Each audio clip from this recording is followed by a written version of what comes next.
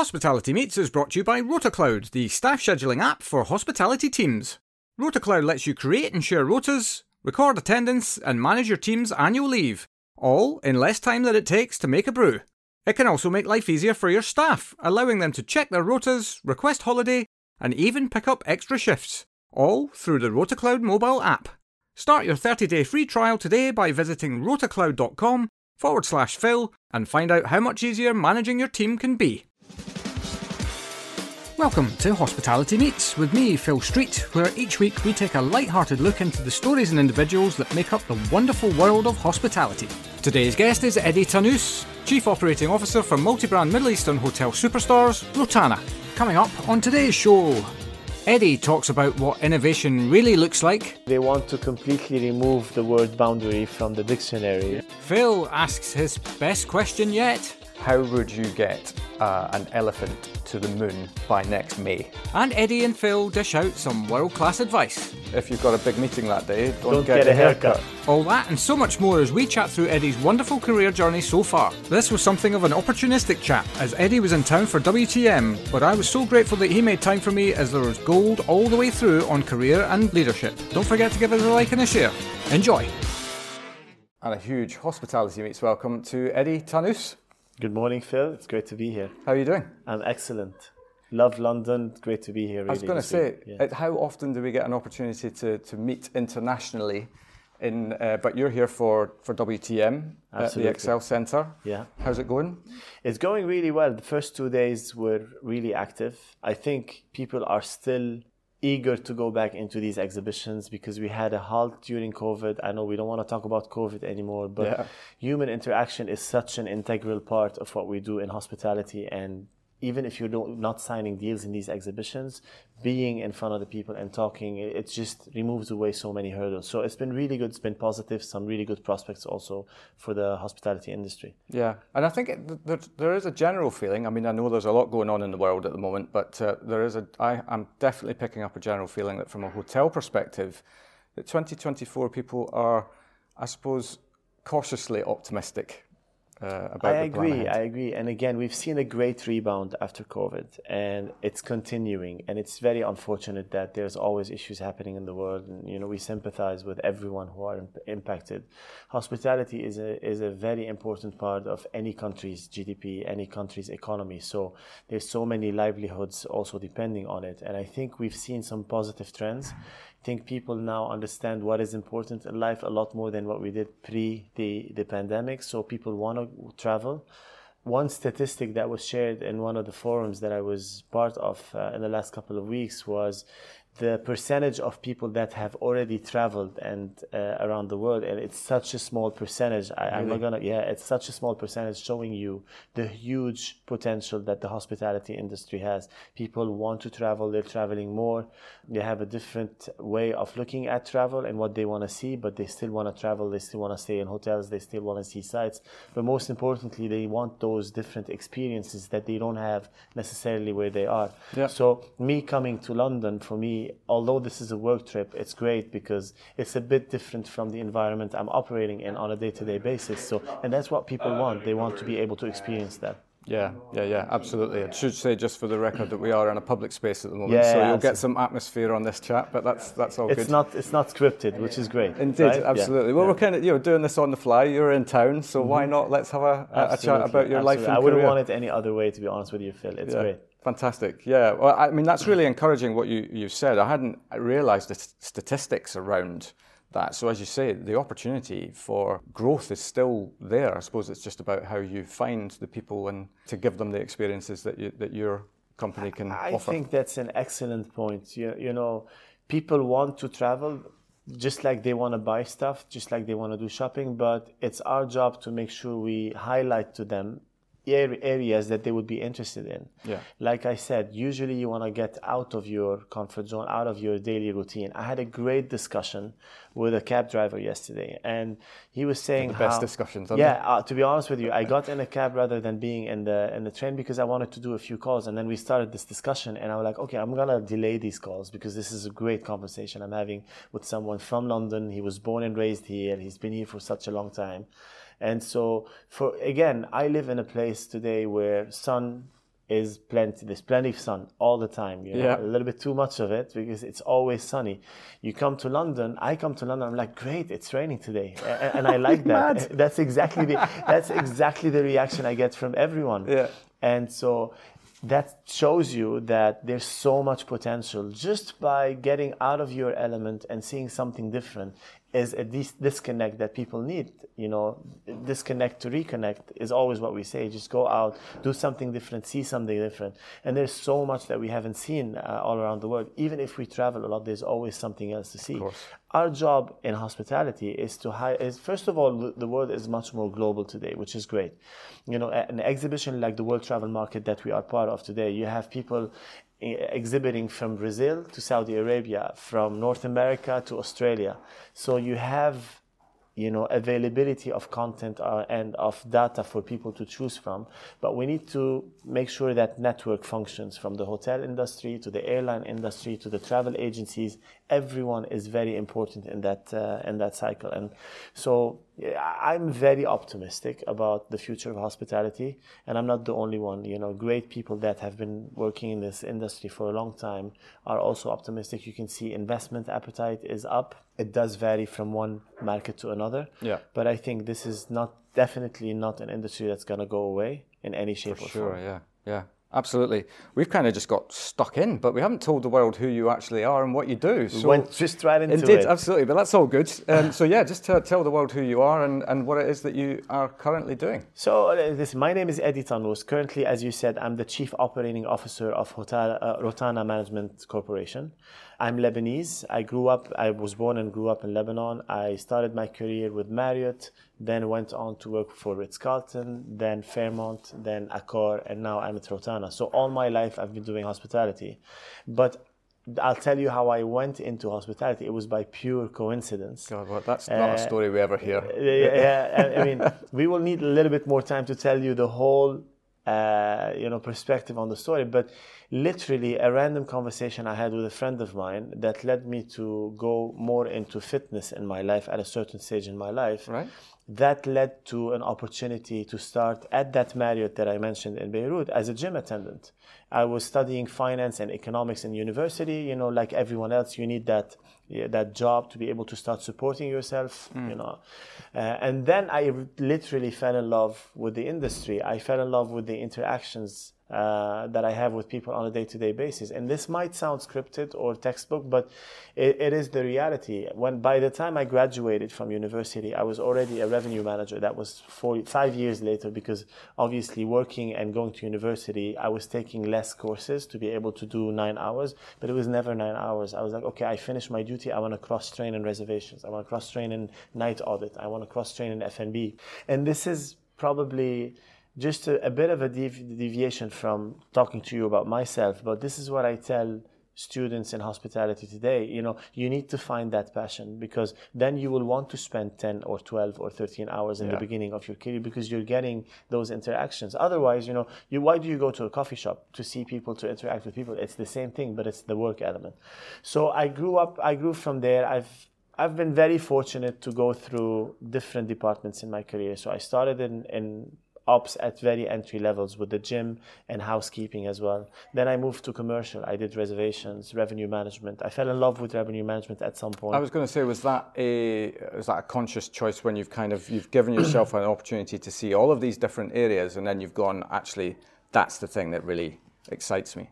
It was pure coincidence again, right. And I'll tell you how it happened. So I wouldn't say coincidence, but it was more of an organic move into revenue management. So reservations was a conscious choice, because when I was in the gym, I had cross-trained in several departments, as I said, and at some point I was offered an opportunity to go either into accounting or into reservations. Mm-hmm.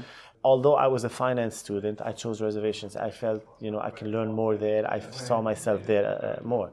But organically, the revenue manager left the property, and I was asked to jump in and support on some reporting. And suddenly I found myself in a room with all the executives and the general manager trying to give the weekly revenue meeting details. And it picked up from there. And at some point, the company saw probably some potential in me, and I started getting official training on it. Yeah. And then it went on from there. But revenue management, I fell in love with it because I saw I kind of understood the science of commercial. You know, when you're a salesperson, your job is to understand your product, go out there and deliver that message to the consumer. But revenue management is understanding what is the best optimum strategy for a hotel to deliver to the sales team to go out and get the business. Because obviously there's a lot more to it than just go out there and sell a room or sell a meal in a hotel. So, and I fell in love with how detailed that science is. From that, obviously, I moved on to sales and marketing. And the reason why I did that was a conscious choice. Because I wanted to be general manager at some point. And back in the day, revenue management wouldn't get you there. This has changed today. Today, revenue managers can be GMs. Most of them do end up being GMs as well. But I made that move into sales and marketing, got me completely out of my comfort zone, because as much as I like human interaction, being in revenue management for a while, you work with systems, you work with data, and yes, you do go in and present and deliver a certain strategy. But sales requires you to be on stage 24/7, requires you to be in a good mood 24/7. You know, you cannot walk into a meeting carrying with you the issues you have from home. So that got me out of my comfort zone as well. And, you know, the rest is history. From that, I moved back into operations because I needed to. That's another message I always give to probably more leaders than you know, students or people who just started the industry. You know, if you want to be a general manager, you need to be a very good generalist. Yeah. You need to understand the business. And you cannot understand the business from just doing one discipline and just watching everything else. So I, by that time, had understood, I would say, really well the commercial aspect of running a hotel, but I needed to understand the operations. You need to understand what it takes from a person to clean a room before you start making decisions on how many people you want to employ. And we've seen this quite a lot in the last few years, where people try to reduce costs, etc., and they don't understand what it takes to actually deliver that service. So hospitality has been at the core of everything I've done. To tell you a little bit about me personally, I like to stay very active. I think it keeps me, you know, focused to stay active and to stay healthy. Yeah, well, you said when you're in sales, you know, you've got to be in a good mood 24/7. I can imagine that having a fitness focus is helpful in that respect. Super helpful. Yeah. Super helpful. And I won't lie to you, there are weeks where I reach the weekend and I say, okay, I need to go for a run. Yeah. And you go for that run and you just let it all out. And then you go back and say, okay, now let's look at this issue that we're dealing with. Let's break it down into pieces. Fitness is super important. Wellness is super important. I think fitness is only a small part of wellness. Maybe fitness is not for everyone. Maybe I think there's a minimum amount of fitness everyone should have, obviously for the physical benefit for the body, but it's getting that state of mind that, again, gives you the disconnect to a certain extent, so you can stay focused on what you need to do on a day-to-day basis. Yeah. So I try to stay active. I have 2 kids. I'm married. I have 2 kids. They are now 15 and 13. They challenge me every day with ideas. They'll keep you active as well. They challenge me physically, and that keeps me connected. That keeps me motivated to wake up every morning and do what I need to do. Yeah, absolutely. I'm going to take you back a little bit into your story, because I picked up on something that you said, which I think is unbelievably important for anyone who is looking to move forward in their life. Is that you said that you think that Marriott saw something in you. Hence the kind of, I suppose, the nudge into why don't you do this and all of that. I mean, where would we be without the people who see that potential? And I like you mentioned the people, because, you know, I've had the opportunity to work across many brands, and, you know, there's great and there's less great in every single working environment you work in, but it's the people that make the difference.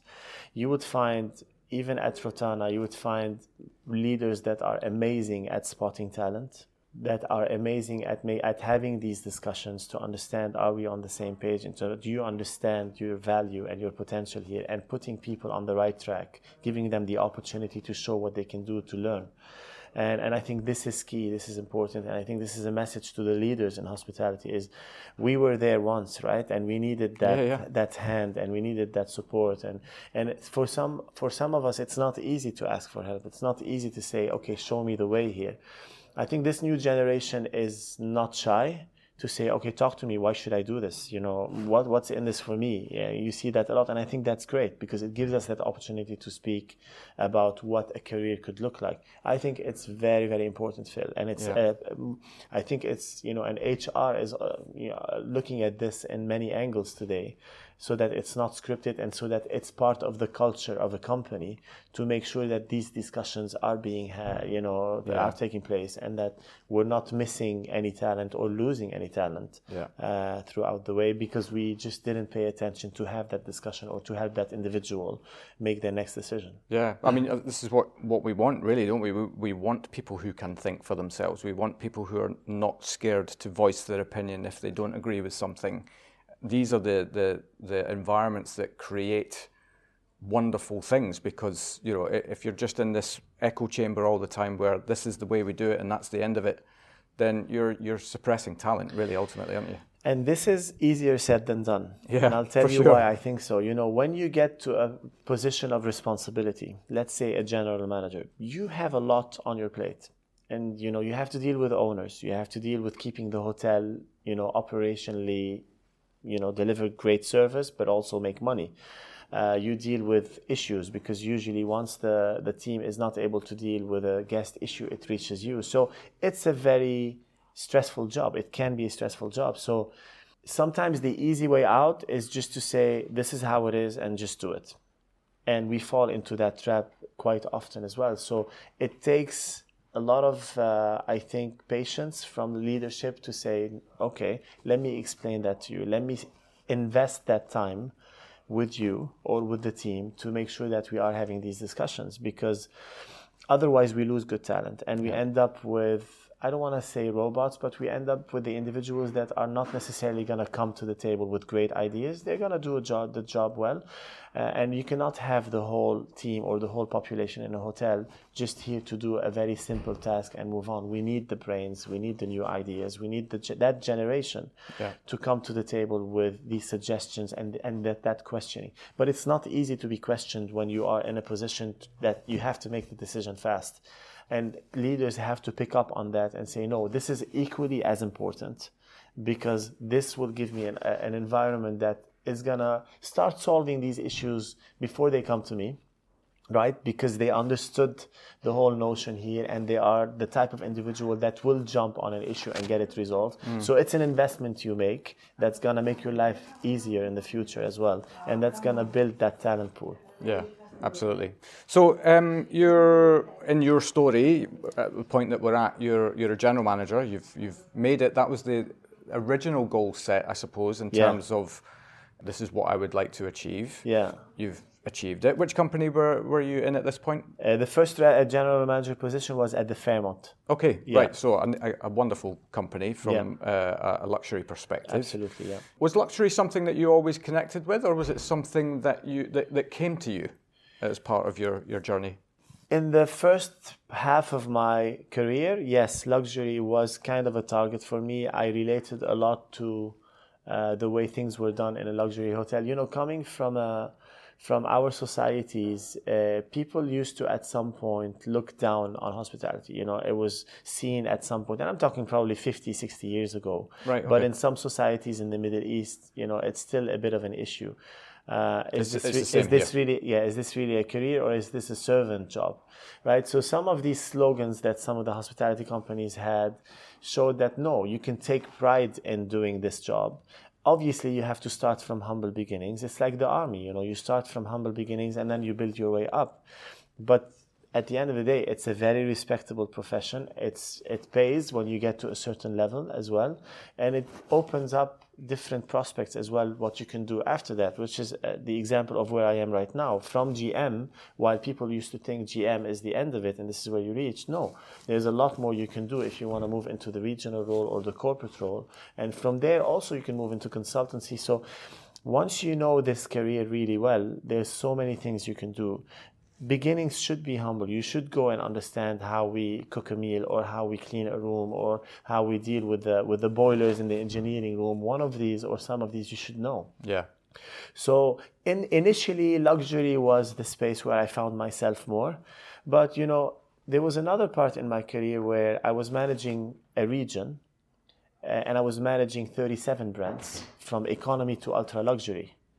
And there it became very interesting to me to see that it's not easier to run an economy hotel than it is to run a luxury hotel. Yeah. On the contrary, in some aspects, general managers running ultra luxury hotels have very solid executive teams with them. They have a machine, well-oiled machine that can work, and that's how they manage, and that's how they are able to deliver that perfect luxury experience. If you're managing a smaller hotel, you're making less money because obviously you sell lower rates, etc. Yeah. You don't have all those privileges. So as a general manager, you need to be resilient. You need to be able to, work with a team that's very versatile. And this is a talent that some of the luxury general managers don't necessarily possess. So for me, it became very interesting to learn that model as well. And, from economy to ultra luxury, you have a lot of steps as well. You have mid-scale, you have premium. Now we have lifestyle, which is a whole different beast as well. Yeah. I think understanding the business, understanding the customer is what, makes you passionate about it. And that learning curve was very important for me. Today, I think, we even have a discussion with great general managers, probably much better than I will ever be running a hotel, that want to move forward. But then they don't have that regional DNA. And it's literally a different DNA, For regional or corporate leaders, you could wake up and do some emails from your bed, take a shower, do some from the taxi, then you're at the airport doing more emails, finish a few backlog things on the plane, jump into a meeting as soon as you're all alone. You don't have a team to support you. Some GMs can do that, and they can do it really great, but not all of them, and vice versa. Yeah. Some corporate leaders that understand the business, that sometimes have GMs reporting to them, will never be as good as those GMs managing a property, but they're really good at what they do from a corporate perspective. So that brings us back a little bit to the whole luxury versus all other segments. Luxury is definitely the most attractive visually area for students because, there's a certain pride in working for these big names, these landmark hotels, these landmark brands. But there's more to it than this. I know companies that have become huge, but their main business was mid-scale and economy, and they ended up purchasing or buying luxury brands and adding them to their portfolio. But their success initially was because of their economy and mid-scale brands. So there's different facets of the business, and we need to understand all of them. For sure. Yeah. So at what point then, when you're a general manager, did you start to think to yourself, right, I need to continue to move forward? Or did somebody come to you and say, do you know what, you would make a really good regional or area or whatever? How did that process go? It was a bit the other way around. So from hotel operations, before becoming GM, I was director of operations. I had an opportunity to be director of ops in a corporate office, in a regional office, basically supporting 25 properties. Right, okay. In Middle East, Africa, and India. So that was a bit controversial for the company as a decision to make. And this is where you go back and you say, you need these moments, you need these leaders to believe in you. At the time, the senior vice president of operations saw an opportunity with me. And he said, I think you can do this job really well. But at one point, you have to go back and do the GM role. Yeah. So at that time, the GM ambition had changed for me. I saw this opportunity. This was, again, one of the beautiful periods of my life because jumping from a hotel operation dynamics into a corporate office dynamics, just what we spoke about just earlier, was a big eye-opener. I started understanding the business of hotels when I was all my life in the hotel business. Yeah. Right? There's a difference between the hotel business and the business of hotels. Very good. They're obviously correlated in many aspects, but I started understanding the business of hotels and why these decisions are made and how can we support the hotels from that corporate office environment. From there, that promise, was kept, and I went on and I did my GM role. Again, because you need to earn that credibility. When you work with career general managers, you need to earn that credibility. When they report to you, you need to have experienced it. And even if if I had exposure on more than 25 hotels at some point, and I understand everything from the business perspective, being a general manager was another very important point in my life. But at that time, by then, it wasn't the end target anymore, because I had fell in love with the whole corporate world and how it functions. Yeah. And I saw myself there as well, but I knew that I needed to be a general manager, understand it. So I did that for 2 years, and that was again a stepping stone into me coming back into the corporate world as a vice president. Right, yeah. And I think the great thing about that, and I see this in so many people's journeys, is that it's important to set goals, but it's also important to be alive to opportunity when it comes. It might have been something that you had never even considered, and somebody comes to you and says, actually, I've got a great opportunity for you to go and do this thing that you'd never thought about before in your life. But then it just adds so much value to you. And of course, then your goals maybe change in terms of what you want to achieve next and all of that. And absolutely. I absolutely love that, because I think it's such an important message, is that, and I say this as a guy who, even maybe to this day, has never really had a plan. Mm-hmm. But I'm an opportunist. I do like to pursue the things that give me joy.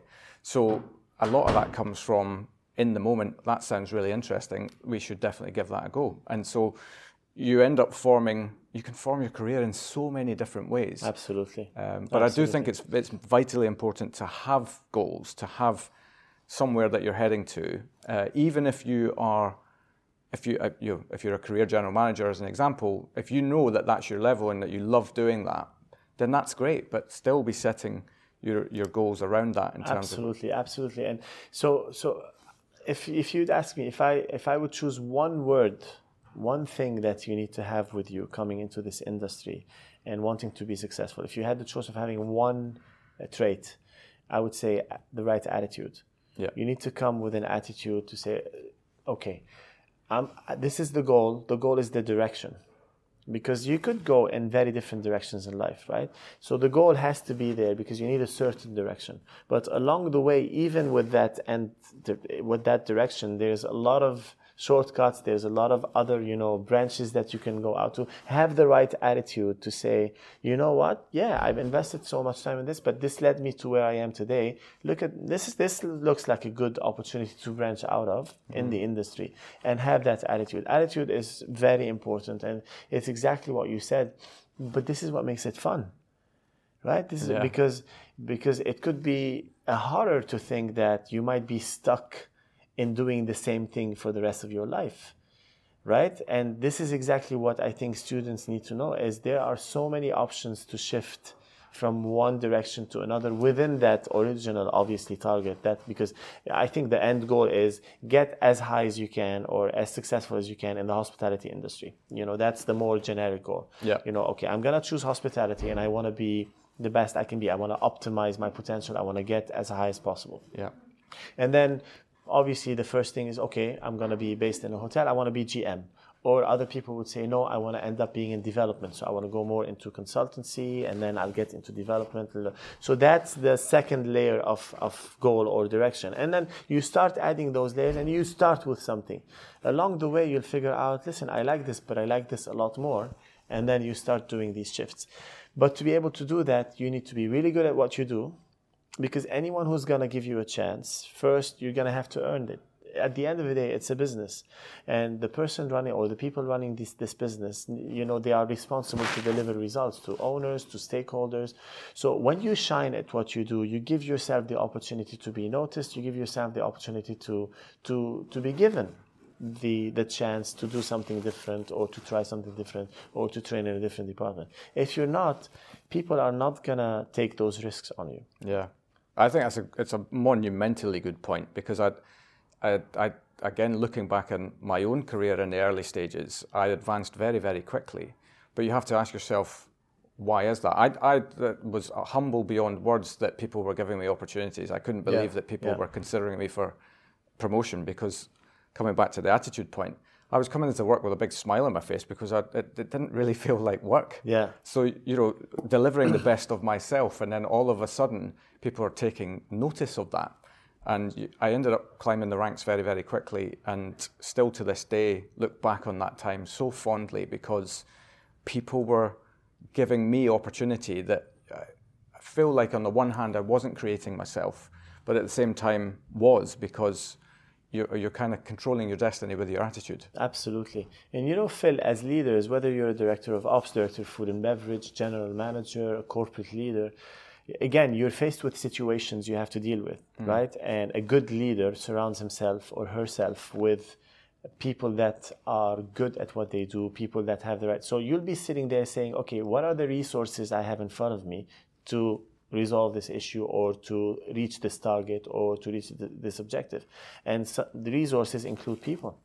And so you're going to look around and say, this is a superstar. He looks like a superstar, or she looks like a superstar, or they look like a superstar in what they do. They are delivering amazing results already. You're going to reach out to them. You're not going to look at the person that is mediocre at what they do, because you don't have time to waste. So it becomes a mutual benefit of both. So come to work with that attitude. Don't say no to things you don't need to say no to. Shine. Be good at what you are, and then look out, and you're going to see those opportunities being delivered to you. Yeah, and people will notice you. Absolutely. For sure. Absolutely. Yeah. Good leaders will do, for sure. Yeah, absolutely. And there's a lot of good leaders in our industry as well, people who are passionate about it. Yeah, totally. 5-star hospitality means having the right people in the right place at the right time, and that's exactly where RotaCloud can help. RotaCloud is the online platform that makes planning rotas, recording attendance, and managing annual leave easy. Its simple, drag-and-drop interface lets you create and share rotas with your team in minutes, while our built-in budgeting tools mean you'll know exactly how much you're spending on staffing before sending the rota out. RotaCloud also makes life easier for your staff, allowing them to check their rotas, request time off, and pick up extra shifts, all through the RotaCloud mobile app. Start your 30-day free trial today by visiting rotacloud.com/Phil and find out how much easier managing your team can be. So, in your story, you're now a VP.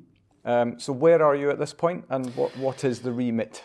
So the first regional role was executive director, and then promoted to executive director of operations. I was overseeing luxury brands with Fairmont Raffles and Swiss Hotel. At the time, it was FRHI. And so I was overseeing Middle East, Africa, and India. So my job was to provide support to the general managers and their teams on anything they need to do with the business. If it's related to revenue generation, I would reach out to the experts on the corporate team, set up these meetings, we go through these discussions. If it's cost related, we do the same with finance. If it's product related, engineering comes in. So I was basically the link between the hotels and the corporate team, which is basically what a regional ops person is supposed to do. Then from there, as I said, I went to GM, came back. At the time, Accor had acquired FRHI. Accor, the French hotel company, had acquired FRHI. Yeah. And so I came back as a vice president operations for the luxury division in the region. At the time, Accor had initially split the two divisions, economy mid-scale under one leadership and luxury under another leadership. Eventually, there was a lot of restructurings happening. So I did that also. And then another restructuring happened in the company, and I raised my hand to take over Saudi Arabia for the company. Right, okay. And so this is when things were significantly starting to change in Saudi. The vision of 2030 had been put in place. It was opening up as a country, so the potential was huge. And living in Dubai, you always say, we wish we were there in the early 2000s, because Dubai obviously is a great success story. And people who were there since the late 90s, early 2000s, they've seen the beginnings until today. They've seen all of that. Yeah. And so this is what I saw in Saudi Arabia at the time. I saw a country with huge potential, but that was just starting from a hospitality industry standpoint. Yeah. And the other thing that attracted me about this role is I would, like I said earlier, oversee all brands. So I would have oversight on economy brands, mid-scale, premium, luxury, and ultra luxury. I would have my own region. I'm dealing with owners. I'm managing the company, collecting fees, dealing with taxes, etc. So it brought a different perspective to me, and this is why it was very attractive. So I did that for 3 years. Following that, the company had decided to take back those luxury brands and give them their own identity under a different leadership, all under the umbrella of the main company. So I came back to Fairmont, because this is where I came from, to manage Middle East and Asia for the company. And this is when the great opportunity with Rotana came up, and we started these discussions, and I made the big decision to move from a company where I was for 15 years to join Rotana, because I really saw an amazing opportunity with Rotana, a company that started with, again, very organic beginnings, 2 hotels in 1993, very passionate and knowledgeable founders who are still today around us, and they are still supporting the team. Right. But also a company that managed to grow to 20 hotels, then 30, then 50. Today we're looking at 100 properties. Wow. We've managed to get out of our comfort zone, out of the UAE into Saudi Arabia, Kuwait, Qatar, Bahrain, and now out of the Middle East. We are in Africa. Today I'm meeting owners about 10 properties that we are developing in London. We signed one in Georgia. Word. Yeah. You are on the move. Yeah, we are definitely on the move. And I think what's great about Rotana is it's small enough to be able to maneuver and be flexible and catch these opportunities, but big enough to have great structure and come to the table with, great value for any owner or any investor. Our hotels today, I can humbly say, are performing extremely well. I knock on wood of here. Course, extremely yes. well in most markets. Probably all markets. I would say 85 to 90% of our hotels are performing above their market share. We have a very structured way to doing business, and that the company has earned that great reputation in the market, a market which I've been operating in since 1999. So it's been a great big decision for me, but I'm super happy to be here. I think at some point, Phil, in your life, you want to be in a place where you can make an impact. There's the learning process in the beginning, and then there's being able to reach that initial goal, that GM, that leadership role. And then at some point, you need to be able to make that bigger impact. And in this role with this company specifically, with Rotana, I think allows me to make this impact and continue, that growth story for the company. Yeah. God, what an exciting time to be alive time. and Absolutely. Absolutely. But I had no idea that you had that much, because it's not even just about growth. You're going into new spaces so that's, yes, it's growth in terms of property size, but it's growth in terms of outlook as well, and the way that you conduct business, and every territory conducts business in its own little nuanced way, don't they? So, all of this wonderful opportunity for learning. Absolutely. Through that process. Yeah, growth is moving forward, right? It's progress. It's, new ideas. Growth is not necessarily just growing from one position to another in the same, and continue doing the same thing you're doing. I'm smiling because we're in London, and it brings back, a scene from the movie The Darkest Hour. Right. When Winston Churchill gets on the train, probably for the first time in his life, when the train moves and he has to hold on, he looks at everyone and he says, "Progress." So that movement of the train, he saw it as progress. Any movement is progress. Any opportunity to do something different is progress. And that's how I see it. Yeah. Well, I love that. Love that outlook. I'm just going to reverse back again. Just want to go back to Saudi Arabia, because it is a marketplace which is just... it's actually phenomenal, the speed of change that's happening there. Yeah. What was it like to be part of that in that moment, in terms of, because it literally, it felt like one day they just switched it on and went, right, we're flying now. Yeah. What was fascinating in the beginning is every time you fly back, you see something different. Right. And I fly back every week, right? So every time you fly back, you see something different. You see something different in the attitude at the airports being much more service-oriented rather than just controlling, right? Because there's those two elements. We need to control at airports for the safety risks and all of that. But there's also the service and the welcoming and all of that, and huge difference. And so you started seeing the real nature of the country, because once you start working in the Middle East, you understand hospitality is in the essence of everything they do in their real lives. You go to someone's house, they throw a banquet for you, even if they don't know you. It's just normal for them. But we didn't see that with the controlling part in the past. So you started seeing, so that was very exciting to see the potential of a country that has never touched hospitality as a priority, and where now hospitality is an integral part of that Vision 2030 that the Crown Prince and the King had launched back then. Areas like Al Ula, for example, which is probably one of the nicest historical places in the Middle East. It has traces of 7,000 years of, or 5,000 or 6,000 years of human existence, and monuments and nature and all of that. All of that wasn't touched before because it wasn't a focus. Suddenly, something like this opens up. And you being part of this and opening a hotel or a resort in that area is something you cannot witness every day. So these are the things that I think were fascinating. And on the flip side as well, the authorities in Saudi Arabia opened up to experts and said, okay, what do you think about this? We want to do that. What do you think about that? So it gave us, all the leaders of the hospitality companies in Saudi Arabia, it gave us a forum, an opportunity to sit and say, listen, it's great that you want to achieve X, but we think you need to be aware of 1, 2, 3, 4. This is what we face on the ground as operators. Yeah. And then they would come back with feedback, or they would come back with even change in legislation in some instances to help us also, deliver on what we need to deliver on in the market. So fascinating time. And even today, I was there last week. Every time you go back, you see something different. What was very exciting is talent.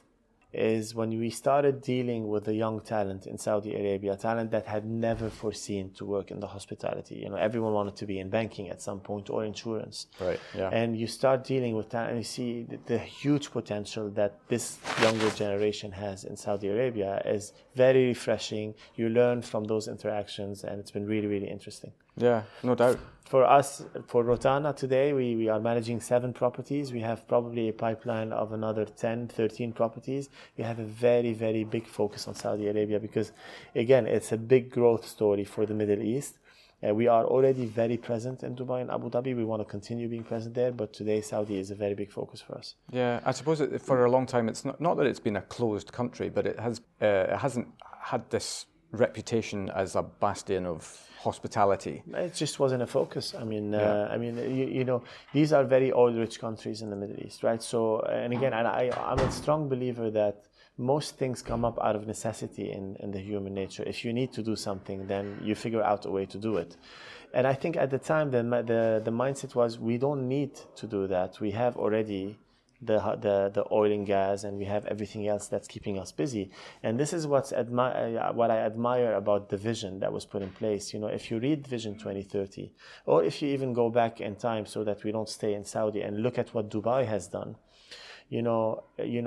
understanding the need and to diversify your economy, understanding the need to create these opportunities for talent. Not everyone wants to work in oil and gas. You're not going to have enough for everyone to go. Not everyone's going to go to government positions, etc. So, and I think that's the mindset that started changing things. And suddenly, tourism became important. Health and medical became very important. So a few industries that were not really in the forefront. Education became extremely important.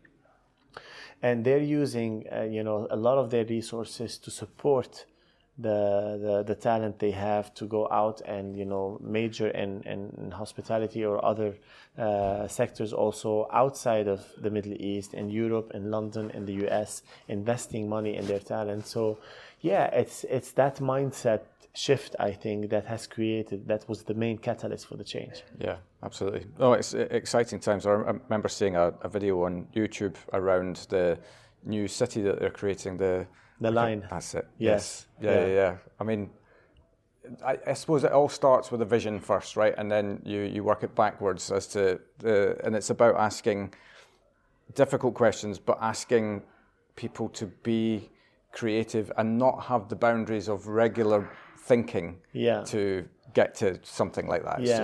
Yeah, I think they want to completely remove the word boundary from the dictionary for the next 10, 15 years.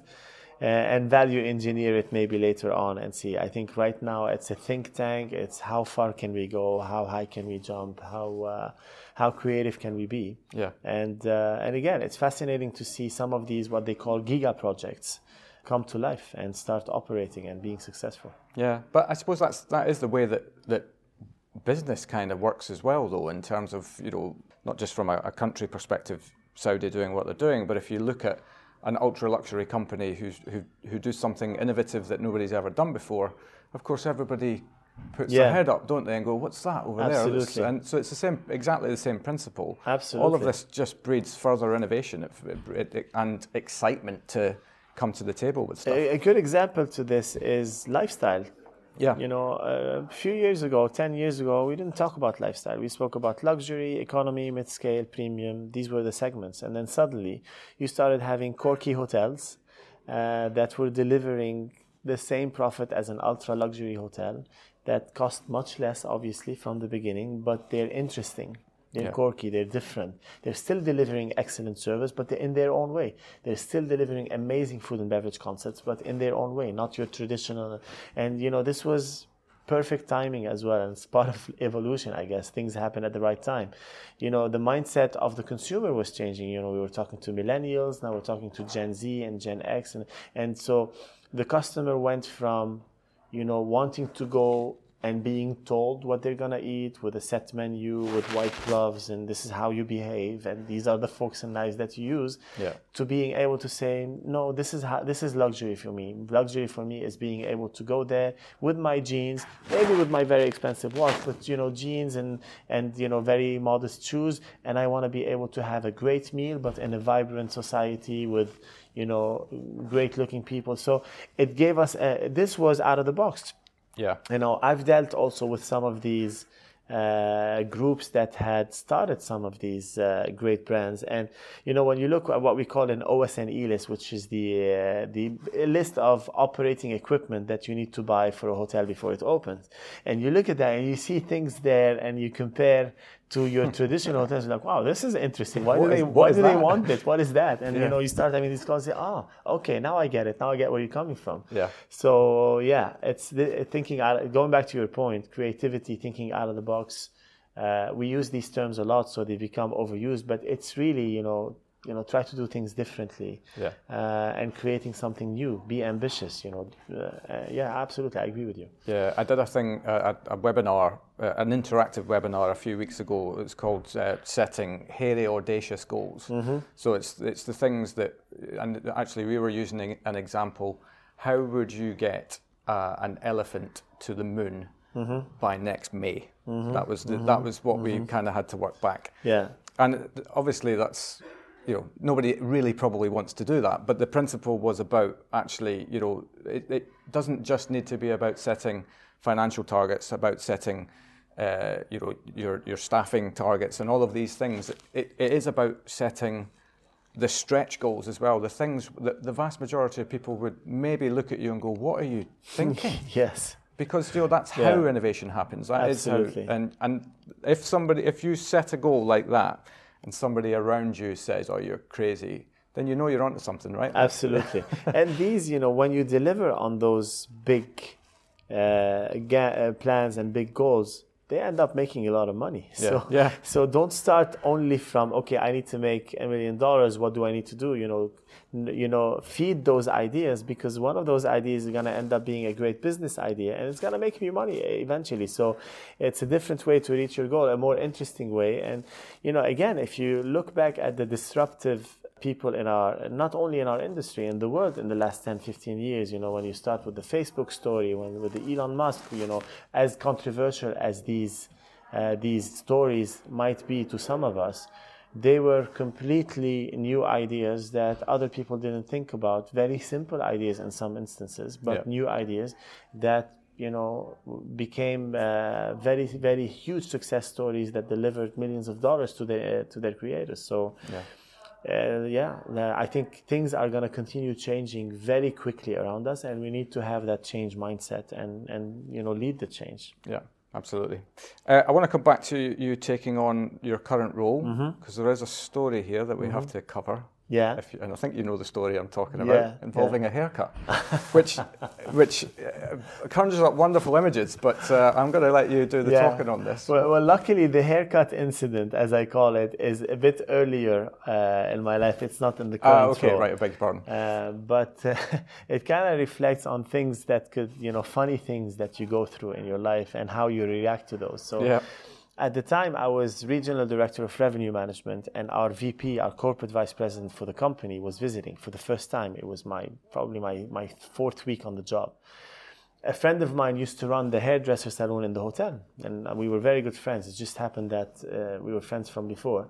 So I go there to have a haircut. You want to be ready before the meeting, and I make the weird decision of having the haircut on the same day. So I went there in the morning. Our meeting was in the afternoon. And the gentleman that was giving me the haircut was young, was new, and he knew I was friends with his boss, so he was nervous.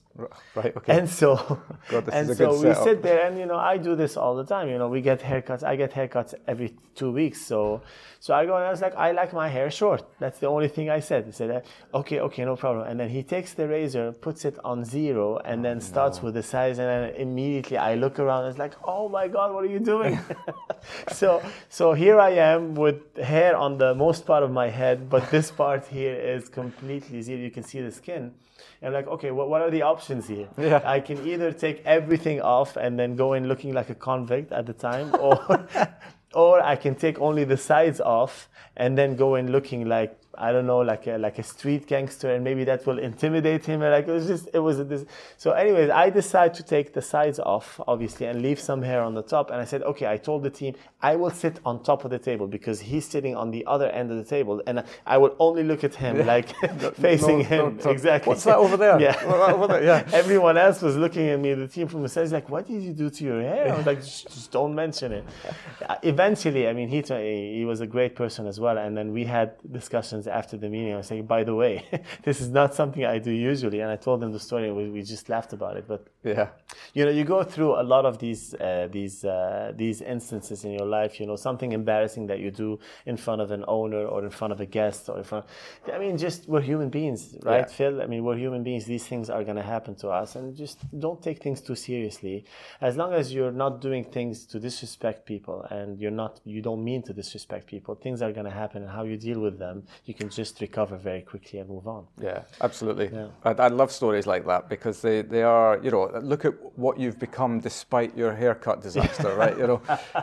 I did think it was going to put a stop to my career. That was the end. I'm not going to lie to you. There was a few minutes there where the prospects were not very positive, but you recover from these things. Obviously, you deal with some more serious issues sometimes, and again, the attitude on how you're going to deal with this makes the big difference. Yeah, well, it's the cliche. It's not what happens to you; it's how you react to what happens to you. Absolutely, is what defines you. But I mean, and the learning there, of course, is that if you've got a big meeting that day, don't get a haircut.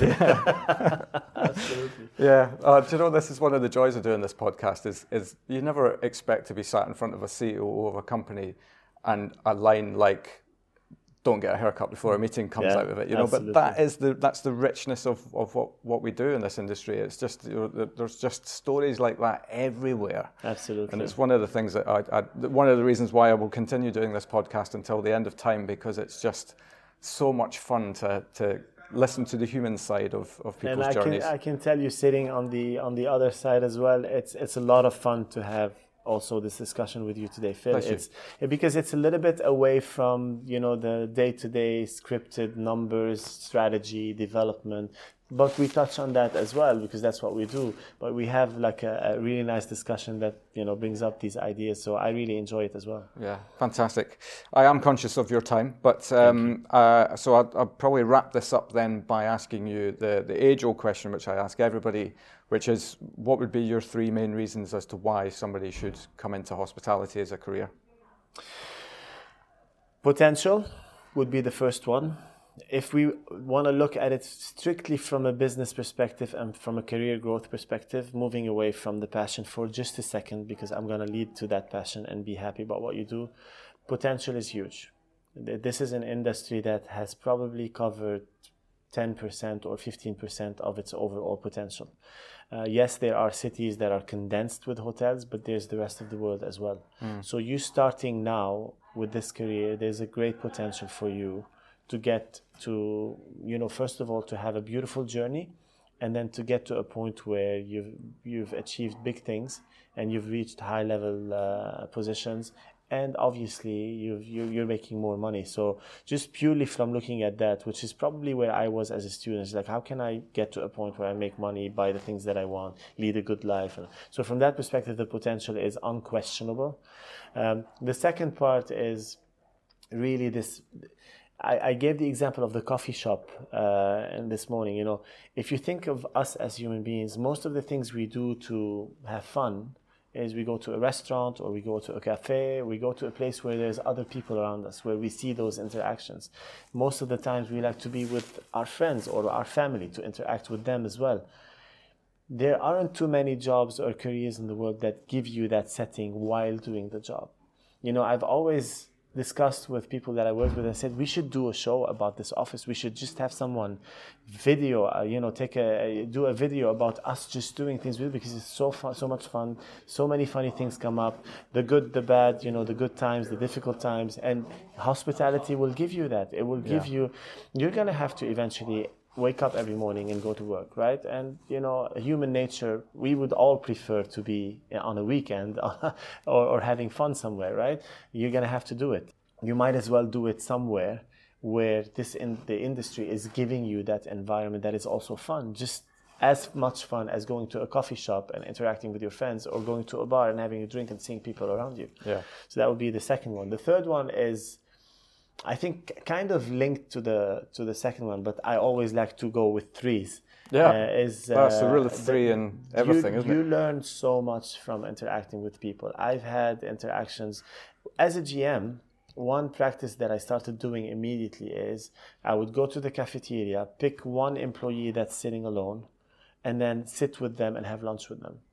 And you get so humbled by learning the life stories of these individuals, and you feel blessed in many cases that they have much more difficult lives than what you had, coming from areas like in Asia and coming to work, and coming from the Middle East or even from Europe but they still come to work with this amazing smile. They come to work with this amazing drive, and so it gives you a different perspective on things. And you go back to your office and say, it's not so bad here, and you want to continue interacting with these individuals. So for me, interacting with people on all levels, people who you report to, people who report to you, but also people who do, all the jobs in the hotel, are priceless. We spoke about my interaction with the cab driver yesterday. You have discussions with guests that are coming from all over the world.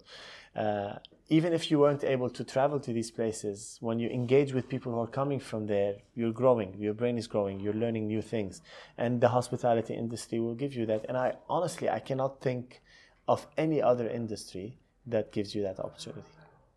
That seems like a wonderfully positive way to wrap this up. Thank you so much for your time. It's been an absolute joy to listen to your story and all of not all of the thinking going on in your head. I suppose maybe one final question, if you'll permit me, is did you ever think that you'd be the COO of a multinational hotel company? In the beginning, no. But, one of the things that were always in my head, I even used it sometimes as a password for my login, is to the top. I have an eagerness to always get to the top of something. If I'm hiking, I want to get to the top of that mountain. And I think this has helped me stay focused on, when you have a lot of things going on around you, stay focused on that end goal. So at some point, yes, this became the target, and the target continues to move. After that, I want to be CEO, and after that, I want to continue making an impact, be in an environment where you make an impact. So no, in the beginning, this was probably not existing in my head. That GM was the target, because for me that was the end goal. But as you very rightfully said during our discussion, those goals evolve. I don't want to say change, they evolve into something else, because evolve is probably a positive word of looking at change.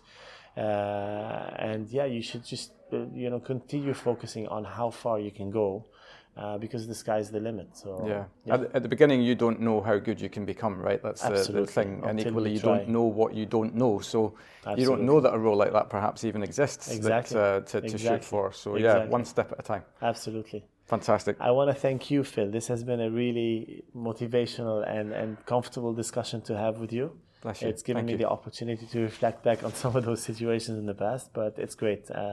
Thank you very much for the opportunity. You're very welcome, and thank you. Enjoy the rest of the show. Thank you. Take care. And there we have it. I'll be forever grateful that Eddie made time in his hectic London schedule to meet and chat through his career. And what a career he has so far. We'll be back as usual at 8 PM next Wednesday for another story from hospitality. So until then, thanks so much for listening, and we'll see you next week.